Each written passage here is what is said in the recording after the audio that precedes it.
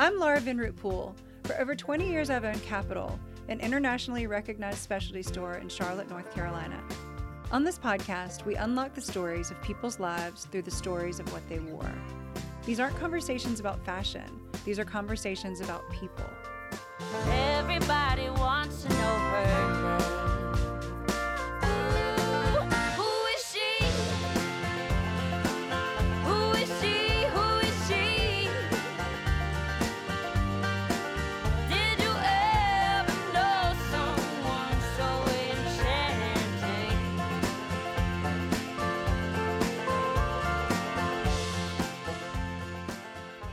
Lizzie and Kathryn Fortunato are the co-owners of the Lizzie Fortunato jewelry collection that we've carried in Capital for nearly 10 years. They're also identical twins. Despite being twins, they've never dressed the same, even as children. They've had different styles and interests from the very beginning, and their polarity is what makes their business so successful. I think you'll love this lively conversation about women in business, starting a jewelry collection, and always being sisters first. Lizzie and Kathryn Fortunato, I'm so excited that y'all are here. Thank you so much for coming all the way from New York to North Carolina to have this fantastic 10th anniversary celebration tonight. Before we get started, will y'all tell the listeners a little bit about your collection and why you chose to celebrate your 10th anniversary here? Absolutely. I'll get started. I'm Lizzie Fortunato, the designer of the line that I own with my twin sister, Kathryn. We have been working with Pool Shop and with Laura almost the entire time we've been in business. So it's been a decade of support from her, and we're just so honored to be in a store that carries amazing designers and has such a loyal clientele and such vision. But as a side note, we are Dookies, so returning to the state that we spent 4 years of college in is really also a treat, and we always love coming down to the Raleigh-Durham area. I also just think that Laura sort of, in particular, relative to a lot of the stores that we work with, really celebrates designers and artists who are known sort of for their mixed medium, for being a little bit adventuresome with their designs, for being colorful and happy and fun. And those are all adjectives that describe the Lizzie Fortunato collection.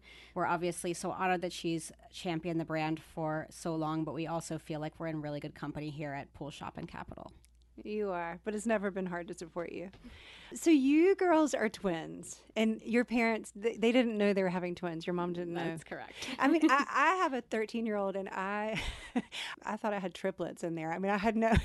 So it sounds crazy now that she wouldn't have known, but actually it kind of makes sense. She didn't know. I mean, it's the type of thing that would probably not happen in 2018, but it was 1984. She was in Delaware. She was healthy. She was young. Her sister had actually been born with some disabilities that at the time they didn't know if they were hereditary. It turns out they're not. However, she didn't really want to know anything going into it because she just didn't know what her options would be. So she figured, hey, I'm healthy. I feel great. I'm just going to do this. And then after I was born, the doctor said, you have another child inside of you. And then Did she Kathryn pass came out? out. I mean, she was so freaked out. But needless to say, when my brother was born 2 years later, she got every single test in the book. This is Kathryn, and I'm the lovingly known as the bonus baby in the house. Although at the time, I think that my dad probably saw double tuitions and double of everything. And I think he's the one who passed out. Well, my cousins are twins, and one of the daughters of the twins just had her second set of twins. Oh my gosh. I would die. That's insane. That's what, I mean, I think everyone in our family was so surprised because there's no other twins in the family. So everyone was just shocked. When they rolled my mom out to the waiting room, she has a child under each arm, and the grandparents honestly thought that she was like holding the woman next to her as baby because she was too sick to come out or something. And she was like, nope, they're both mine. And everyone was absolutely shocked. Were y'all teeny, or was we were? I mean, we would have made a very respectably sized baby. So we were like, Lizzie was low sixes and I was high fives. We would have been like a nice big 12-pounder. So your mother. My mom said she was really sick the first trimester, but she didn't live in the helicopter society we live in these days, where she was like, I was really sick, but it was my first time being pregnant. I didn't know what to expect. Yeah. So. Oh my gosh. Did y'all dress the same? Do you remember that? You know, it's actually, I think, maybe a credit to my parents that they did not dress us too similarly. And I think the reason that is been a benefit to us now is because we were really encouraged to be different people. So, of course, she got plenty of gifts that were matching and color-coded and all of that. So I guess occasionally she couldn't help but to impress the grandparents and aunts and uncles with matching outfits. But in general, they really let us be our own people. And that extended to academics and sports and hobbies. And I think that's what has allowed Lizzie and me to be both best friends and coworkers today, is that we don't compete with each other because we really excel in different areas. I would love to meet your mother. Oh my gosh, it seems so overdue. We always say that she needs to come down here because she would be a very happy Capital client. And just another very strong, impressive individual. She's the first female president of the Campbell Soup Foundation. Right. And we get a lot of our style from her and from her mother, who is no longer with us, but was an incredible sort of our maternal grandmother was just an incredible sort of style icon in our lives, and I think inspired Lizzie a lot in her early creative days. And did y'all grew up in Delaware, and was your grandmother nearby? About 2 hours away in Pennsylvania. Okay. So close enough that we had a very close relationship. She was the only lady in like Amish country, Pennsylvania, who was this insane Francophile, so glamorous, would wear like a chignon and speak French. And, you know, she was very worldly for her years and where she lived. She's continues to be, I think, whenever we put together a really good outfit, we say that's a NAMA outfit. What was it? NAMA? NAMA. N-A-M-A. I love it. I think we couldn't say grandma, so it was NAMA, but it stuck. And so did your mom worked growing up? She didn't work growing up. So she was trained as a lawyer and worked till we were maybe 3 or so. And then from then until, age 20, she was a very not 20 professional mom, 18, we were late in teens. end of high school. She was a very full-time mom, and she was a wonderful and continues to be the most amazing mom. We're so close, and we travel together and hang out all the time. But she went back to work when we went away to Duke to school, and she has really thrived and has had some incredible positions. And her position now has just led her all over the country, and she's worked with Michelle Obama and her Let's Move campaign and on different amazing food initiatives throughout the country.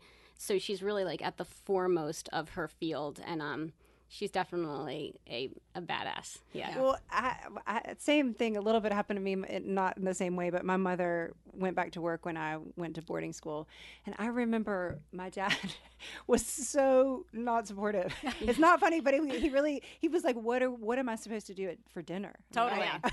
Our parents got divorced. Yeah. Podcast appropriate. But no, it's true. I mean, how relevant of a conversation this day and age where we're surrounded by a lot of, especially in New York, really strong females who take their careers very seriously. And I think that's been a huge part of fulfillment in my mom's life in the last 20 years. And my mom, while she had been a full-time mom for so many years, was also still really engaged. She was on the board of so many things. She was so involved with our school. She was always doing stuff. So I think when you're a young kid, a lower or middle schooler, you don't realize, oh, my mom's not in a corporate world, because she was still out doing stuff. So I was oh yeah, my mom's always busy working. She wasn't the breadwinner, but she was definitely very busy working, doing productive things. She wasn't a tennis country club mom all day. And she did do some of that too, but that wasn't her life. Yeah, same with my mom. Yeah, and I think that obviously that planted a lot of the fundamentals of sort of how we operate today. But it is funny, all going back to work, sort of, I mean, she maybe beat us to the punch a few years earlier, but now the playing field, especially in terms of how we dress, in terms of how we approach work, and just kind of our lifestyle.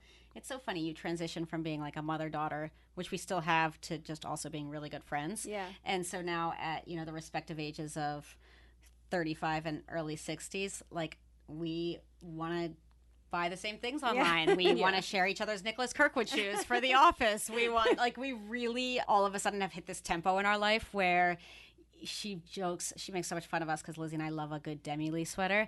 And my mom will always be I love your sweater. And she's do not tell me you got that at a Demi-Lee sample sale. Why do you never take me to these things? So she does not live in New York. She lives in Wilmington, Delaware, and has great fashion and, could beat us on a closet competition any day. But she is really funny because Lizzie will send her a new brand or a new thing online. Lizzie sent her a link to these cool shoes the other day that Lizzie just thought were aspirational, and my mom wrote back after 5 minutes and was thanks so much, just bought them. Yeah. She's Mom, excuse me. I was going to get them. But then I texted her and I was well, I'll try yours and wear them a few times and decide if I want to buy them. All the same yeah, size we're shoes? all the same size shoes. And we borrow a lot from her growing up. We adopted some bags from her and some jackets, and she definitely influenced our style. And she was always very put together. Nothing too crazy, but always just looked very Very good. classic. Very a very, classic, very classic dresser. I think I get my love for, a good blazer, a good tailored pant from my mom. Yeah. It had to come from somewhere. Exactly. It definitely has She to come actually from wears a somewhere. lot more high heels than we do now. Like, she's always in amazing heels for work, and she obviously Wow. works Is she in a more little? corporate environment. She's not. She's way tall. She's like tall. 5'8". Yeah. But she has, like, great heels and also the stamina for it all day. And I was She like, drives, whoa. and we live in New York where you're on True. cobblestone streets and subways, and you're Yeah, not so wearing that's a high big heels. difference. Your high heels are in your purse Good at all point. times. Yeah. I want to hear more about your grandmother yeah, definitely. So and her style. Totally. And actually, it's cool because both of our grandmothers had distinct influences, and they were different, but they were both really impactful. So our mom's mom, Nama, first name Hope, she had all of the incredible sort of fashion inspiration. She subscribed to W Magazine well into her Wow. 70s. She would cut out articles and in her beautiful script send them to us, and truly knew more about Wow. designers probably when we were in middle school and high school than we did, because to us that was a new Yeah, world. she really followed fashion like very closely. Like, she would know when a designer had changed houses or something and mention it to us, and I'd be like, I didn't even know that was happening. So And she was in Pennsylvania. in Pennsylvania, but In in the rural? middle, rural Pennsylvania, Wow. in the middle But of born nowhere. and raised in Forest Hills and Right, in yeah. New York. From New and- York, and had the coolest house. I mean, we really like when my mom finally sold my grandparents' house. Kathryn and I reaped the benefit of that because she would go to these furniture shows in New York and just buy like the craziest stuff. You know, she had this amazing bright orange, beautiful, I think it was like Italian or something sofa, and these awesome wall hangings that I've inherited a mid-century, few but of. with a not cliched mid-century twist. I mean, a Yeah. beautiful outdoor sculptures. I mean, she was both an outdoors woman and an avid skier and a hiker and loved her dogs. But then also, like I said, could wear her hair in a chignon and play classical piano, and was just sort of this. I mean, she really was elegant. And she actually, I remember a story where she went back to, I don't know, a 20 or 30 or 40 year I think it was more than that. college reunion at Connecticut College, where she Right. graduated from. And the girls who were maybe our age now in their 30s were just flocking her and say, please tell us what you do to your skin, because you couldn't possibly be the class of whatever it was. Yeah. 1930. 1970. Yeah. Exactly. So, I mean, she was just embodied this elegance and really showed inner beauty inside and out, because she was truly beautiful, but also just had this personality and spirit that was stylish and inspiring from But that she was perspective. really chic. Like, people would always say, like, oh, she's the best dressed woman in the room. And, like, she would spend money on clothes, but then she would also be thrifty at other times. And she was, like, doing high-low before high-low was even cool. Like, she Absolutely. would... I think when she didn't have much money was when she had some of her best fashion coups. Yeah. I mean, to buy a long tunic and then spend all of your budget on, like Lizzie was saying, Beaded just cuff. the beaded cuff was the most remarkable thing. And the fancy bejeweled woman at this particular event that she was dressing for were all gushing over her outfit. And of course, it was the least expensive outfit in the room. love So that. she was sort of thrifty and resourceful and stylish, and it came from a very authentic place. Our dad's grandmother is truly not stylish at all, but we love her so much, and Granny is still with us. And Granny is amazing because she's a very savvy Italian grandmother. She doesn't own a computer, and yet still will like day trade Apple stocks. Like, she'll call her investment professional and is like, can you please trade this Apple? And they're like, Marion, you are way too old for that kind of volatility in your portfolio. She's like, I'm old, so it truly doesn't matter. So Granny is just pretty sassy. And it's funny because she'll kind of give everybody a hard time, but when it comes to Lizzie and me, she and Lizzie and I have a really fantastic relationship.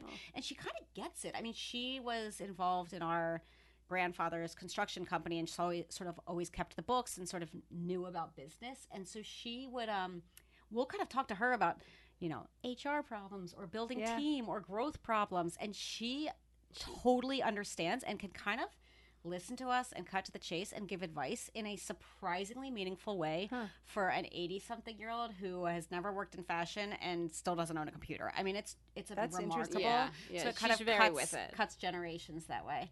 My grandmother ran my grandfather's construction company. so too. amazing. That's so cool. I Yeah. love that. Yeah. She's extremely supportive. And actually, it's funny because she's not getting enough credit. She does beautiful handiwork and needlepoint. And in the very, very beginning, some of our designs had some of Granny's needlepoint involved in them. Like, she was doing sort of like patchwork on necklaces that Lizzie would then sew together into these huge statement necklaces.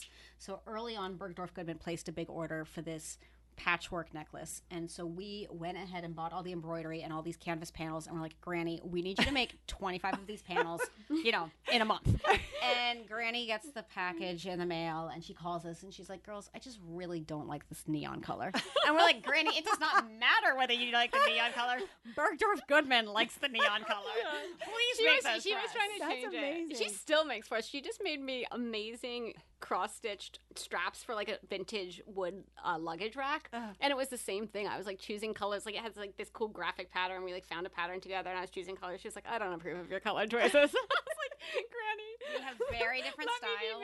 We have very, very different styles, but it's kind of remarkable that despite all of that, from a sort of business and savvy and technical and obviously granddaughter, grandmother loving perspective, she's played this incredible role. And I think it was like maybe a 75th birthday present. Lizzie and I actually made a press book for her of all the clippings from Lizzie Fortunato that either mentioned her or had a piece inspired by her, because so much of the early, really technical handiwork came from what Granny had taught us. What's your first fashion memory as children?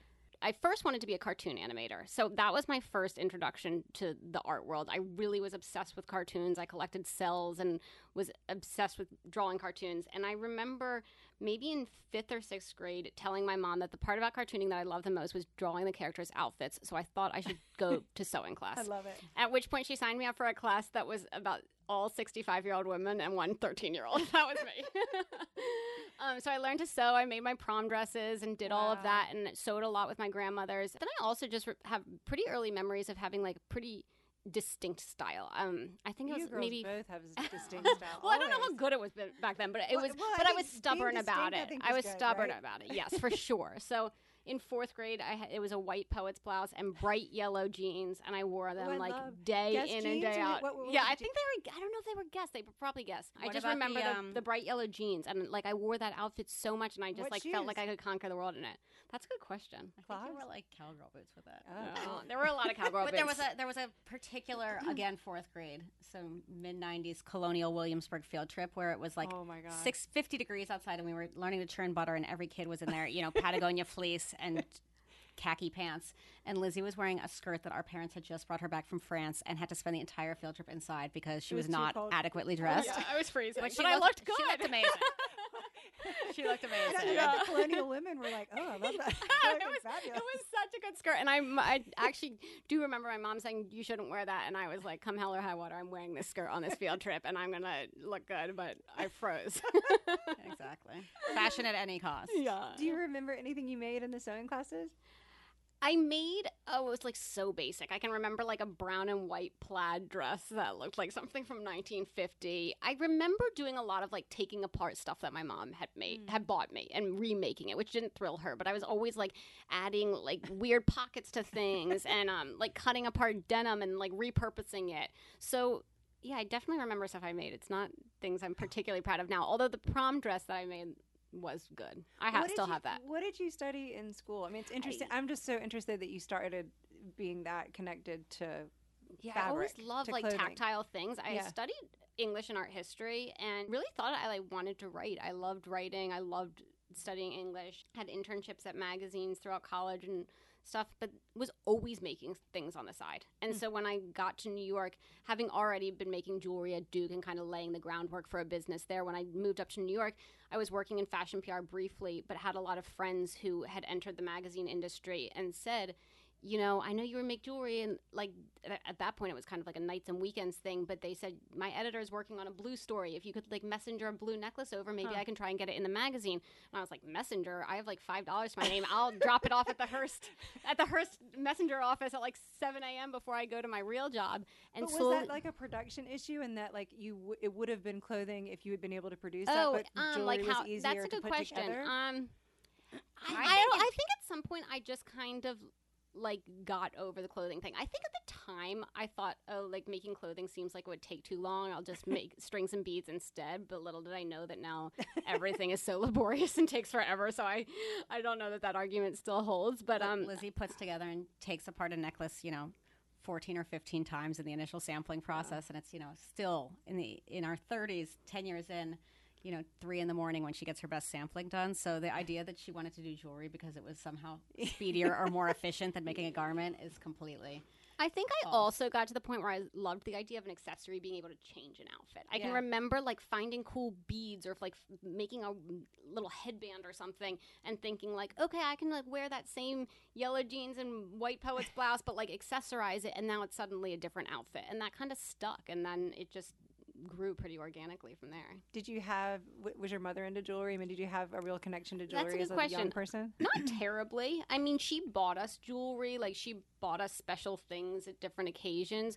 And she wore cool accessories, but nothing, you know, out of the ordinary. Yeah, I think almost the ultimate irony when we were starting is that we're pretty low maintenance girls in the sense that we're not dripping in jewels, and we were never like lustful jewelry people who wanted, you know, gemstones or something like that. Yeah. So the irony was that for girls who like, you know, work 12-hour days and run around New York City, we're not fussy. But I actually think the beauty in that is communicating that jewelry doesn't need to be fussy, and it can be part of an outfit just like your favorite sweater or your favorite clog or something like that. Yeah, I feel like I thought about it more as just like changing an outfit as opposed to like, okay, here's that last thing that you put on. Like when I think about my jewelry, it's the first thing I put on, and I'm like, okay, I need a cool like printed skirt and a black t-shirt and I'm good to go. And then it really becomes like the center of my outfit. So I don't know, I think Kathryn's right. I never thought about it like I need to, you know, be dolled up and have that last layer. Do you remember the first piece you made? Oh my gosh, I've made so many. I don't know if I remember the first. I remember in high school going to bead stores in Philadelphia where you could, you know, design your own jewelry and buying beads and like having some pretty simple beaded necklaces that I would like labor over and wear day in and day out. There was one that had like pastel green beads on it, but I don't know. There were a lot. Before we started working with metalsmiths and doing sort of the technical level we have now, there was a lot of more laborious seed beading, like Lizzie was saying. And don't you remember some of those amazing rope earrings that like you would but those weren't the first. Oh, I think that was more college level as opposed to high school, because I definitely was going to bead stores in high school and stringing beads, and I don't know. It's amazing when we have high school but mainly college friends who pull out their Lizzie Fortunato archives. Well, I want to hear about that actually. I'm so fast. I went to Chapel Hill, UNC, right next door. I don't think of Duke as being particularly accessorized. Yeah, exactly. Fashionable. Exactly. So tell me, we had no competition. What was that like? You're not from up north, but Delaware is mid-Atlantic. But what was that like coming to the South? And were people more accessorized? Were people? First of all, we're all freshmen in college, so looking back, you see, you know, tank tops and fashion that should absolutely never be repeated. But that might be a reflection of being college age, no matter where you are. Right. With that said, I do think that there was this appreciation for the fact that Lizzie and I would deck ourselves out in her creations. So go to like a formal or, you know, a party and have on a really cool pair of earrings or a statement necklace. And credit to the girls around us. They took notice and they said, you know, I've never seen anything like that. Can I borrow a necklace? Can I buy a pair of earrings for my, you know? But to Laura's point, Duke is not the most fashionable place. And I think unlike some Southern schools where you walk in and you're kind of like wowed by these women who dress like really well for a college student. Have you ever been to Ole Miss? Yeah, I've never been, but I can only imagine. Exactly. So it wasn't anything like that where we walked in and we were like, whoa, these people are really dressed and like they look so different. Like for the most part, people dressed like across the board not that well. Right. Well, it's also a sportier school and all of that. And did your style change when you got to Duke? It didn't change that much when we got there. It changed a lot in the years right after. Yeah. Like I think when we only got better when we left. When we moved to New York, it like matured a lot. I think even though people didn't necessarily have amazing style, there were a lot of girls who were used to shopping, who had gone to malls in high school, and being in Durham, there was nothing to buy. So even if they didn't have great style, like the fact that we were hosting a trunk show and selling cool earrings for $50 was like, oh, great, let's go shopping. So these girls who were used to a kind of shopping culture suddenly were like a very captive audience for us. And you had your first trunk show in the dorm room. It wasn't in the dorm room. It was in a, so we were making everything in the dorm room, and then Kathryn was... The two of y'all were making it? Just me. Okay. Yeah, I was cracking the whip. What are you doing? Yeah, Kathryn was like, be I was faster. actually going to Lizzie's Bio 101 class so that she would pass that while she took Were jewelry you orders. doing like a parent trap thing? And like my dad impersonating her? still wants a tuition refund because I went to the required classes for the both of us. And then Kathryn was working at like a really cool, I don't even know if it still exists, but a cool restaurant at the time called Parazods. Oh yeah, and that was so good. It was like a big hangout and everyone loved it. And I remember she asked one of the managers there, you know, my sister makes jewelry. You guys are closed on Sunday nights. Can we rent out the back room for a Sunday night? And it was like gangbusters. Wow. Like girls lined up on a Sunday at 5 p.m. to the back room at Parazod's to buy jewelry. That's I think we sold Did you out. have food too? There was, I think there was food and drink. No one was focused on the food and drink. We sold out really quickly, like in 25 minutes. And so, Kathryn, were you like, okay, this is a business? That's when the light bulb kind of clicked. When I was like, I once had a mentor, because my background's in finance, that says if you sell out too quickly, it means that you priced everything all wrong. So you don't even know the upper limit of where this market lies, because how do you know what someone would have paid? We definitely saw I saw an opportunity then. And I think that was the moment where, even if it was just going to be a college opportunity, because at the time in sophomore year, we didn't think this would be our job after college, we still said, like, look, this is a great way to earn money. We could do trunk shows 2 to 3 times a year. It subsidized spring breaks to Paris when all of our other friends were like going to Cancun. And so it really was this sort of amazing way. I also think Lizzie and I, after a few tailgates, were like, all right, what else does college have to offer? So I think creating the fundamentals for this accidental business was partly our destiny. It was it sort of matched our personalities. But Kathryn definitely spearheaded the entrepreneurial side of it. I mean, if girls were coming by the room being like, are you guys the sisters who make the jewelry? I would be like, oh yeah, you want some? Here, have it. Like, I would give it away. And Kathryn's like, she would still be giving it away. Like, sign up for this mailing list. We're having a trunk show in 3 months. Exactly.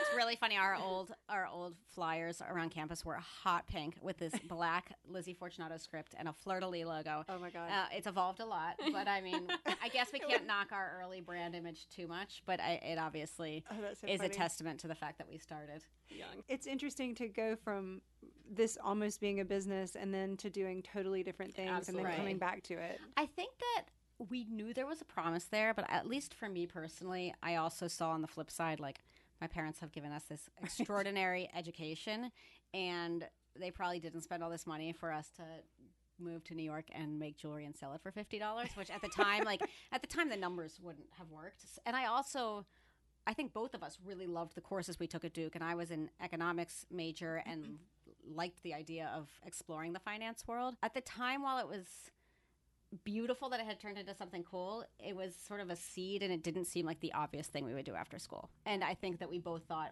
it would never sustain us, so it was just obvious that, like, we've got to get a job to pay rent if we want to move to New York.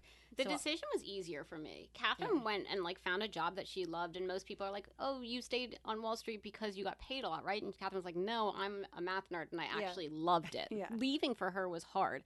For me, I was working in fashion PR, which I don't think I knew what it was when I took that job. Lordy.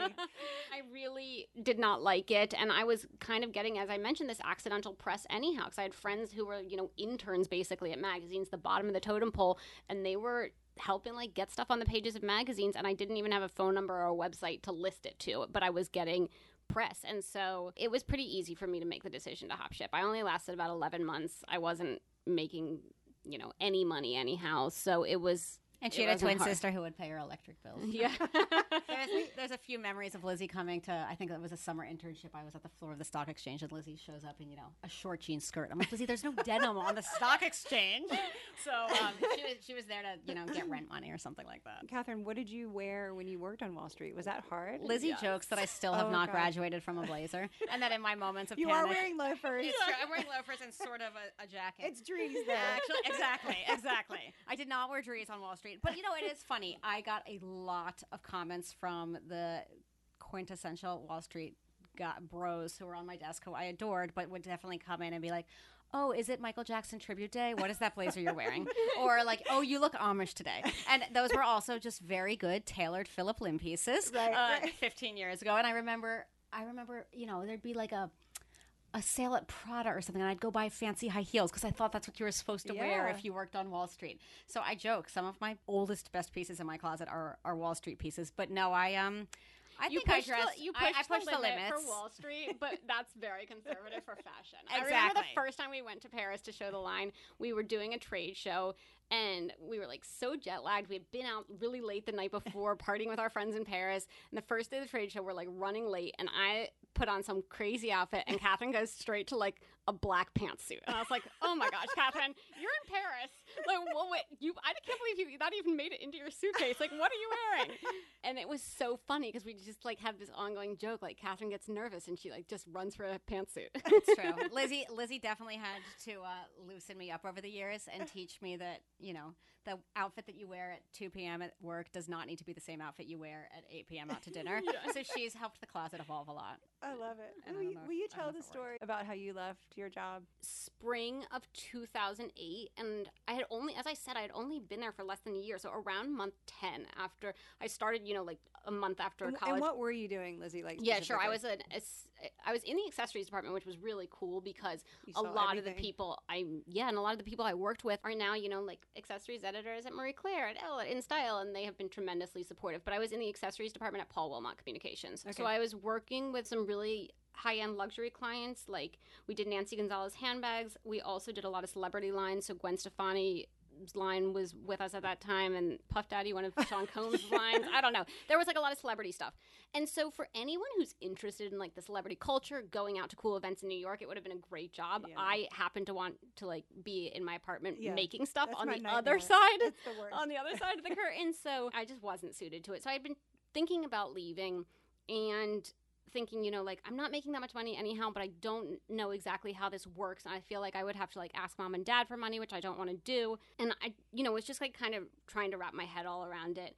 And I had spoken to Kathryn a lot about it and said, like, let's try and do this. At this point, we kind of were like making things and selling things anyhow. Like, we were doing periodic trunk shows in New York, but we realized that with 2 full-time jobs in New York, that was extremely and even though I made no money, I worked a lot. There were always events every night, and like as the lowest person and the job, you're the girl standing outside with the clipboard, so I wouldn't get home until like 1 a.m. And then sometimes I would stay up and make jewelry and have like 4 hours of sleep and then go back to work the next morning for a job I didn't like. So I remember saying to Kathryn, like, if we want to do this more wholeheartedly, I just think I need to quit entirely, which was so daunting. And finding the money, whilst you didn't need a ton of money to start a jewelry line, a costume jewelry line especially, it was still daunting. So I left in March of 2008, and that summer I was just trying to like lay the groundwork, get things figured out, design a first collection, and then we would pound the pavement around the West Village and go into cute little boutiques, and the shop girl would say, "Oh, I love your necklace," and we'd be like, "Do you? We have a coat full of them." And as Kathryn opens her coat, hope that maybe the shop girl also would be the boutique owner in some cases. And that actually worked. A few stores picked us up on consignment, and Bergdorf found us from one of those stores in the West Village where, you know, their buyers would come down and scope sort of the up and coming. But even getting picked up by a few boutiques like doesn't, you know, pay the rent. Right. So it was just a few months later in August of 2008. That was our 24th birthday, and Kathryn was long gone to work when I woke up because poor girl was working 24 hours a day. And she had left a card with a note in it saying, like, I think you need to wholeheartedly do this. Like, don't even consider going to look for other jobs. And there was a check for $10,000 saying, like, let's do this together. Follow your dream. It still makes me cry. It makes me cry. I was probably like too hungover to cry. No, I mean, it was like the most gracious thing that anyone's ever done. It was absolutely incredible. And it's literally what we started with. And it grew so organically from there. Like, we've never raised money. We own the entire thing ourselves. We are sustainable. Like, that's something that we're so proud of. And while we've toyed with different, like, you know, growth opportunities and stuff, it's still nice to know that it was founded from that. Absolutely. Y'all both recently got married. Within 3 months. Within 3 months weekend, of each other. I want to hear about that, and I want to hear what you wore. Absolutely. Absolutely. So it's funny because we dated our respective boyfriends, now husbands, for about 10 years each. And oh my gosh, really? Yes. My parents thought. So they're basically brothers now. They are definitely brothers. I mean, it's when you're twin sisters and you spend 30 years living together, it's really hard to break the seal and start living with somebody else. Yeah. And we love them, and they put up with the fact that they know that Lizzie and I take our relationship with each other extremely seriously. So, not to mention have a business together. Yeah, so exactly. Are constantly on phone and text or in person with each other. So after dating for 10 years each and our parents being very eager for one or both of us to get married and move along with things, Nick and I got engaged, and the day after our engagement party, and this was a little bit planned by Peter with my permission, Peter proposed to Lizzie when all of our family and friends were in town for my engagement party. So Nick and I got married in May of 2017 in Portugal. We did a destination wedding. Lizzie and Peter got married 3 months later in August of 2017 to the weekend in upstate New York. But it was funny because my dad was like, no closer than 3 months. So we did 3 months to the weekend. He was like, you guys are trying to give me a heart attack. And he claims that was terrible, but he knows that he was the dad who threw the 2 best parties of the summer. Exactly. So he is totally proud, even though he will tell you that we put him, through the ringer with 2 weddings in 3 months. We sort of bookended the summer. So we opened the summer with one, and then just as everybody's really sad that summer's coming to an end, we had another huge shebang. That's so and awesome. it was really fun because it brought a lot of the same people together. So I wore a Layla Rose dress. Aww. I wore obviously Lizzie Fortunato jewelry. Lizzie got engaged at Barriachino. Exactly. You know that's Lila's favorite restaurant. I did not know that. Oh my gosh, that's so funny. That is amazing. That's one of our favorite We are restaurants, such admirers from afar. We don't know her personally, so you'll have to connect us someday. Yeah. Oh, she's the coolest. So but those wedding gowns are they're gorgeous. amazing. Yeah, I sort of had this feeling that I always knew that I wanted that, and sure enough, you start looking, and there's a million options out there, and it kind of becomes this crazy, obviously, industry. But I found a dress I loved. I don't think I overthought it too much. I wore Lizzie Fortunato jewels. I wore a Wes Gordon dress for my rehearsal dinner, which is obviously so special now that he's at Carolina Herrera. I wore a beautiful. And was it white? It was like a cream white. It was white. Don't you love? I love when brides do that. Yeah, Totally. It was, so it was pretty. really good. And a really great floral Lizzie Fortunato headband. That was the coolest piece that obviously never made it into production because it was really over the top. But it worked perfectly for my rehearsal. And a Gigi Burris custom veil. So, the beauty of being in this industry is you have a lot of friends who want to come out and support you. Oh, and an Irene Neuwirth engagement ring. So, really surrounded by truly our friends and mentors and people who have done everything from late night drinks when you're, moaning about the industry to your CFDA recommendation letters to, your sort of fangirl crushes of other people whose business you want to emulate. Yeah. And we really, I think, get to practice what we preach by wearing and celebrating those people too. That was really neat. I didn't necessarily plan on making my own dress, but I ended up making my own dress. We do the embroidery for our leather goods in India, and one of the embroidery houses has an office in New York, and I was there one day. They do exquisite work. So I was in their office and found this incredible swatch of metallic embroidery that I loved. And the girl who I work with there, knows the price point of our bags and was like, don't look at that. That's just not going to happen on your bags. And I was like, I'm getting married. And she's like, it's hot pink. And I was like, well, you guys could make it in any color. This is what you do. So one of my friends, Jenny Cupano, who I think she had been at Philip Lim for a while. She's now at Sakai. And her friend at Philip Lim was a pattern maker. So I worked with him, and we kind of designed a pattern knowing that we would embroider the entire bodice. And we went to B&J and got a beautiful silk, and he built the whole pattern, and it was a fitted bodice with kind of a billowy skirt. And then we sent all the silk pieces, and I hoped and prayed because we were cutting it down to the wire, and occasionally some stuff will come back from India with a pen mark on it or a fingerprint on it. But I sent these pieces of white silk that were going to be assembled into the bodice to India, and they embroidered them with the metallic embroidery, but they did it in shades of cream and bronze. It was so cool. Oh, how beautiful. And then it came back about a month before the wedding date, and he sewed it, and it was perfect.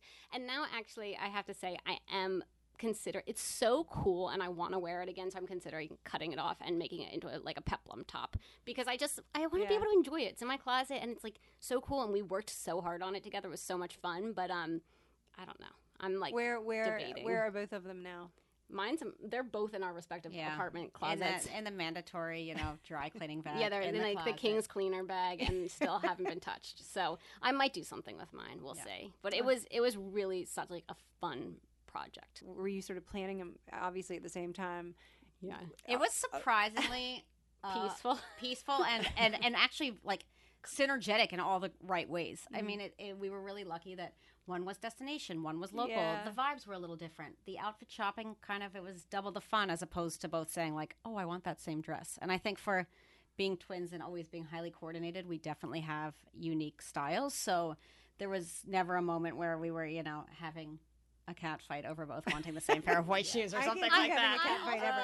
And you can probably speak to this too, but when you do have your own business that requires so much of your attention, there's almost a limit on how much time you can expend worrying about other stuff. So, like, we were both super involved in our wedding planning, but we didn't deliberate about things as much as I thought we would have. And partly it's because, like, okay, we have a very full-time job. Like, I can't spend so much time deliberating over, like, these napkins. And so we were pretty decisive in our planning. The best events, whether they're a wedding or just a dinner party, and when everybody really loves you and you love everybody, it can't go wrong. It can't go wrong. I mean, it's like the Capital 20 year. It like gives me shivers. Like both of our weddings were just like so much fun. It's the kind of party you want to have like every single year because there was just so much love in the room at both of them.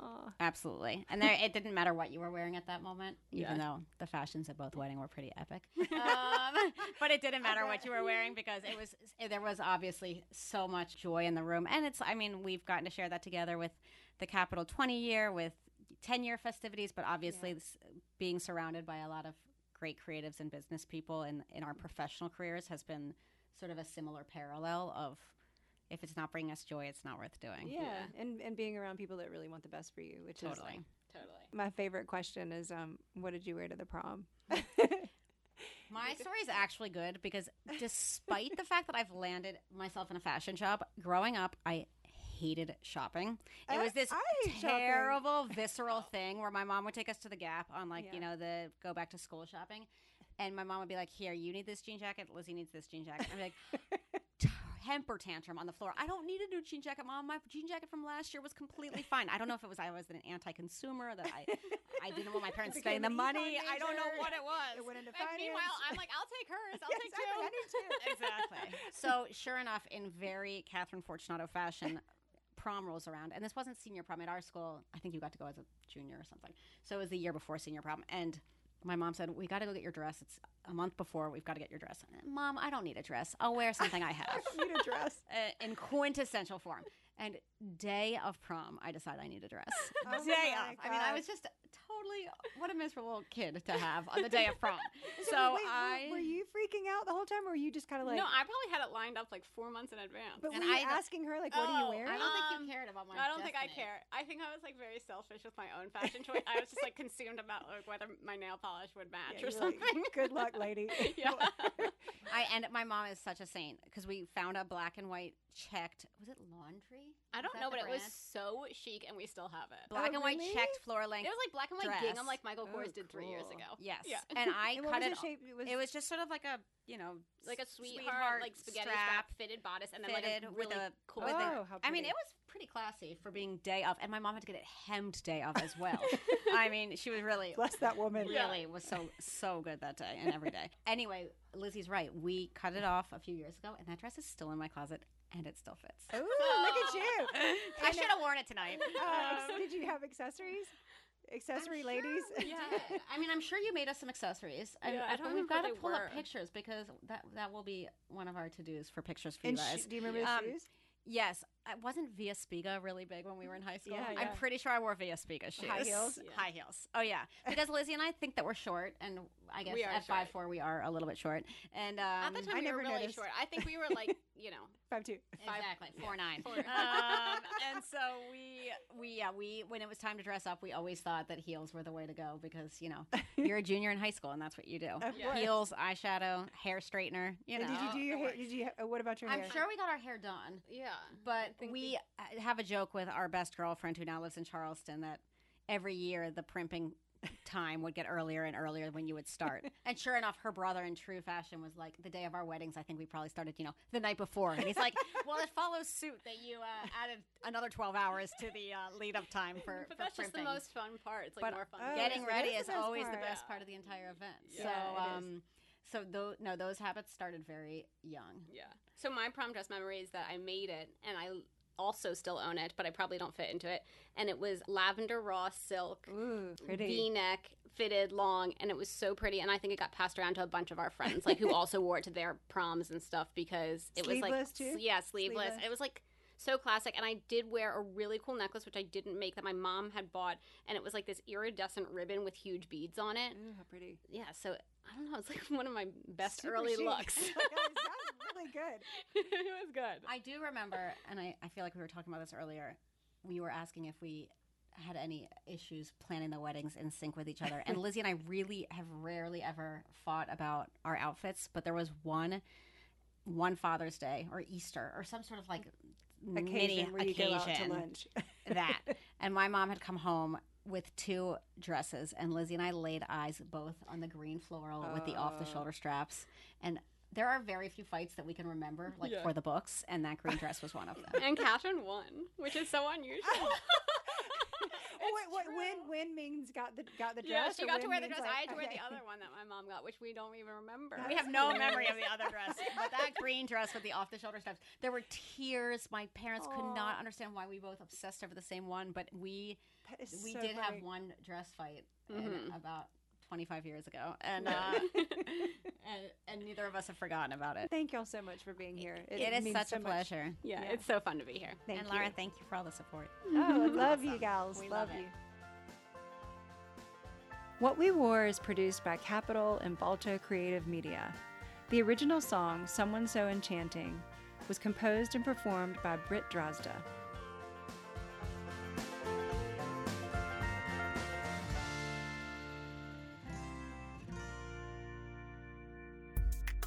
What We Wore is a member of the Queen City Podcast Network, powered by Ortho Carolina. Find out more at queencitypodcastnetwork.com.